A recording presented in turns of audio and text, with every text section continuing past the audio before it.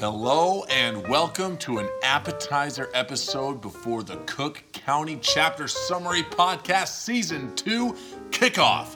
That's right, we are back starting March 2016. In the meantime, I figured I'd tease your taste buds with a quick teaser talk.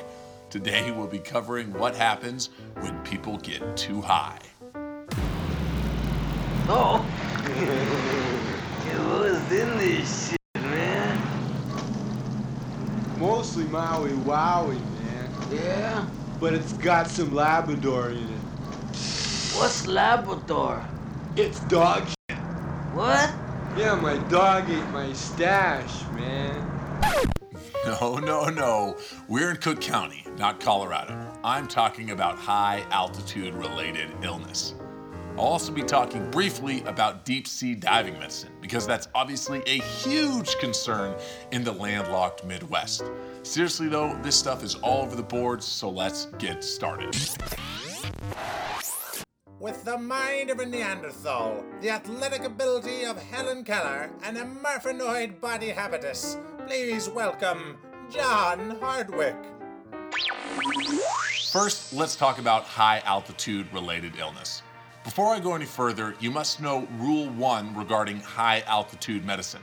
At least on the boards, the right answer is always descent. So if you're ever climbing with Scott Stapp and his band Creed and they're like, we feel sick, but...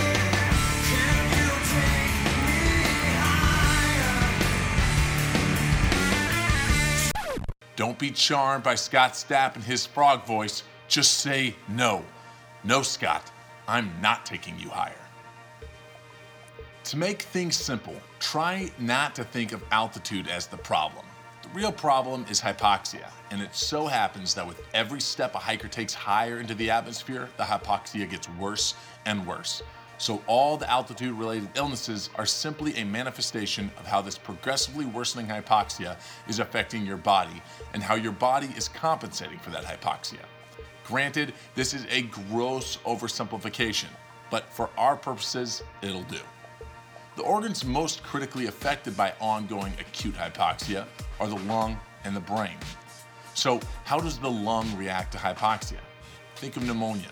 In pneumonia, the lung senses a focal area of poor aeration and very smartly shunts blood away from that pneumonia by constricting that area of the lung's pulmonary vasculature.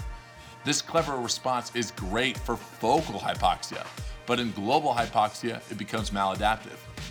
When all lung zones are hypoxic, the pulmonary vasculature everywhere clamps down, leading to acute pulmonary hypertension. This acute onset global pulmonary hypertension is thought to lead to increased circulatory shearing forces and capillary leak, and thereby lead to acute pulmonary edema. This process is called HAPE, or high altitude pulmonary edema.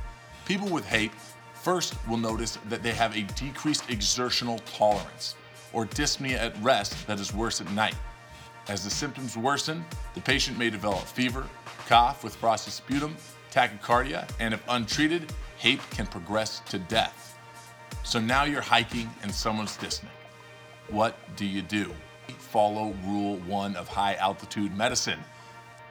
Get them to a lower altitude to where the symptoms resolve. You can also use medication to directly treat the pulmonary hypertension. Nifedipine works well, but even better, and this is why I always climb with Hugh Hefner, is Viagra. That's right, as you know, Viagra is a potent pulmonary artery vasodilator, which is nice, because it also can help with pitching a tent at base camp. All right, that's enough about the lung. Let's talk about the brain. The brain is a total glutton when it comes to oxygen. It just can't stop eating it. So what happens when you're in a high altitude, hypoxic environment? Well, the brain increases blood flow to suck up all the oxygen it can. The increased blood flow leads to increased cerebral pressure and eventually cerebral edema. The first symptoms of this intracranial hypertension are manifested in what we call acute mountain sickness. This is the most common of all high altitude illnesses. Basically, patients with acute mountain sickness will complain of hangover-like symptoms, a headache, nausea, and fatigue.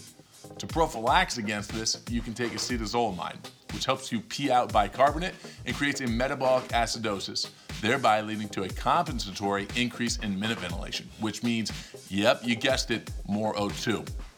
Now, I know this challenges the dogma that minute ventilation only affects hypercapnia, not oxygenation. But what I'm saying about acetazolamide is supported in the primary literature, and it's the best explanation out there, so I'm gonna take it. Anyways, you take acetazolamide about 2 days before you start your ascent, and this should help acclimate you and your climbing team before you head up. To further prophylax against acute mountain sickness, take your time. Slower ascent allows for better acclimation. If despite your best efforts, you still develop acute mountain sickness, treat with, yep, you guessed it, descent. Treat the headaches with NSAIDs and the nausea with Zofran. Since this is also considered kind of a minor cerebral edema, you can treat with dexamethasone as well. The more severe spectrum of acute mountain sickness is HACE, or high altitude cerebral edema. This is the most deadly form of high altitude illness, and you don't have to have acute mountain sickness first or pulmonary edema to develop HACE. HACE can sneak up on you, so you must stay vigilant. HACE is comprised of headache, nausea, vomiting, and most importantly, altered mental status or ataxia. Patients should be asked to tandem walk in order to assess for this cerebellar ataxia. Treatment for HACE is, wait, you're kidding me. Yeah, it's descent. Dexamethasone and acetazolamide are also indicated. If you cannot descent, you can use a portable hyperbaric chamber to dive the patient if you have it available. So there you have it, high altitude illness in all its glory. So treat acute mountain sickness, HAPE, and HACE all with descent. Now let's move on and talk about the opposite side of the spectrum, deep sea diving illness. We'll break down deep sea diving illness into ascent problems and descent problems. Ascent problems we're going to cover are pulmonary overpressurization syndrome, or POPS, air gas embolism, and decompression syndrome. Pulmonary overpressurization syndrome, or POPS, is pretty simple. Say you dive down to the sea floor with a scuba tank. Your whole body is under pressure, as well as the air you're breathing. Think of the molecules of all that air all tightly next to each other, chilling inside your lungs. All of a sudden, you see a great white in the distance. You soil yourself. You panic. If this shark sees you, it is over. You frantically kick towards the surface, towards the boat. As you rapidly ascend, all those tightly packed air molecules start to separate from each other. And as they do, they rapidly increase the volume of your lungs. Bigger and bigger and bigger until pop. You blow out an alveoli and push all that air into your mediastinum. People with POPS actually generally do pretty well, as the entire lung rarely collapses. They might have some chest or neck crepitus, but are generally just monitored while their pain is treated. If you happen to get an x-ray, you might see something called the continuous diaphragm sign, which is where you can see the entire diaphragm traversing behind the heart without any difficulty, and is pathognomonic for a pneumomediastinum. Some unlucky folks, instead of blowing air into the mediastinum, blow that air directly into their pulmonary vasculature, causing the dreaded air gas embolism. This can cause stroke, cardiogenic shock, or critical bowel or limb ischemia. These patients will generally surface, feel okay, and within minutes become obtunded or symptomatic otherwise. The typical board question is a diver surfaces, is talking to you, and then becomes unconscious within minutes of surfacing. These patients must be dove in a hyperbaric chamber. IV fluids and supplemental O2 should be given as they are transported to that chamber. So, air gas embolism needs hyperbaric chamber. Let's move on. Decompression sickness, more commonly termed the bends, is another dangerous complication of dive medicine. At the bottom of the ocean, high pressures force nitrogen, typically an insoluble gas, into solution. If you rapidly ascend, the gas dissolves out of solution and nitrogen bubbles collects in whatever fluid medium the nitrogen was originally in. Typically, this is synovial joints leading to arthralgias or lymphatic fluid leading to a diffuse reticular rash. Both are self-limited and can be treated with supportive care and pain control. These non-neurologic manifestations of the bends are termed type 1 decompression sickness. Type 2 decompression sickness involves the central nervous system as nitrogen gas bubbles pop up in the cerebral spinal fluid. Bizarre neurological findings with multiple different lesion foci may occur and the patient may become obtunded. Type 2 decompression syndrome progresses over hours. So to reiterate, unlike air gas embolism, which occurs in minutes after servicing, type 2 decompression syndrome occurs hours after servicing. So obtunded within minutes, think air gas embolism. Obtunded within hours, think decompression syndrome.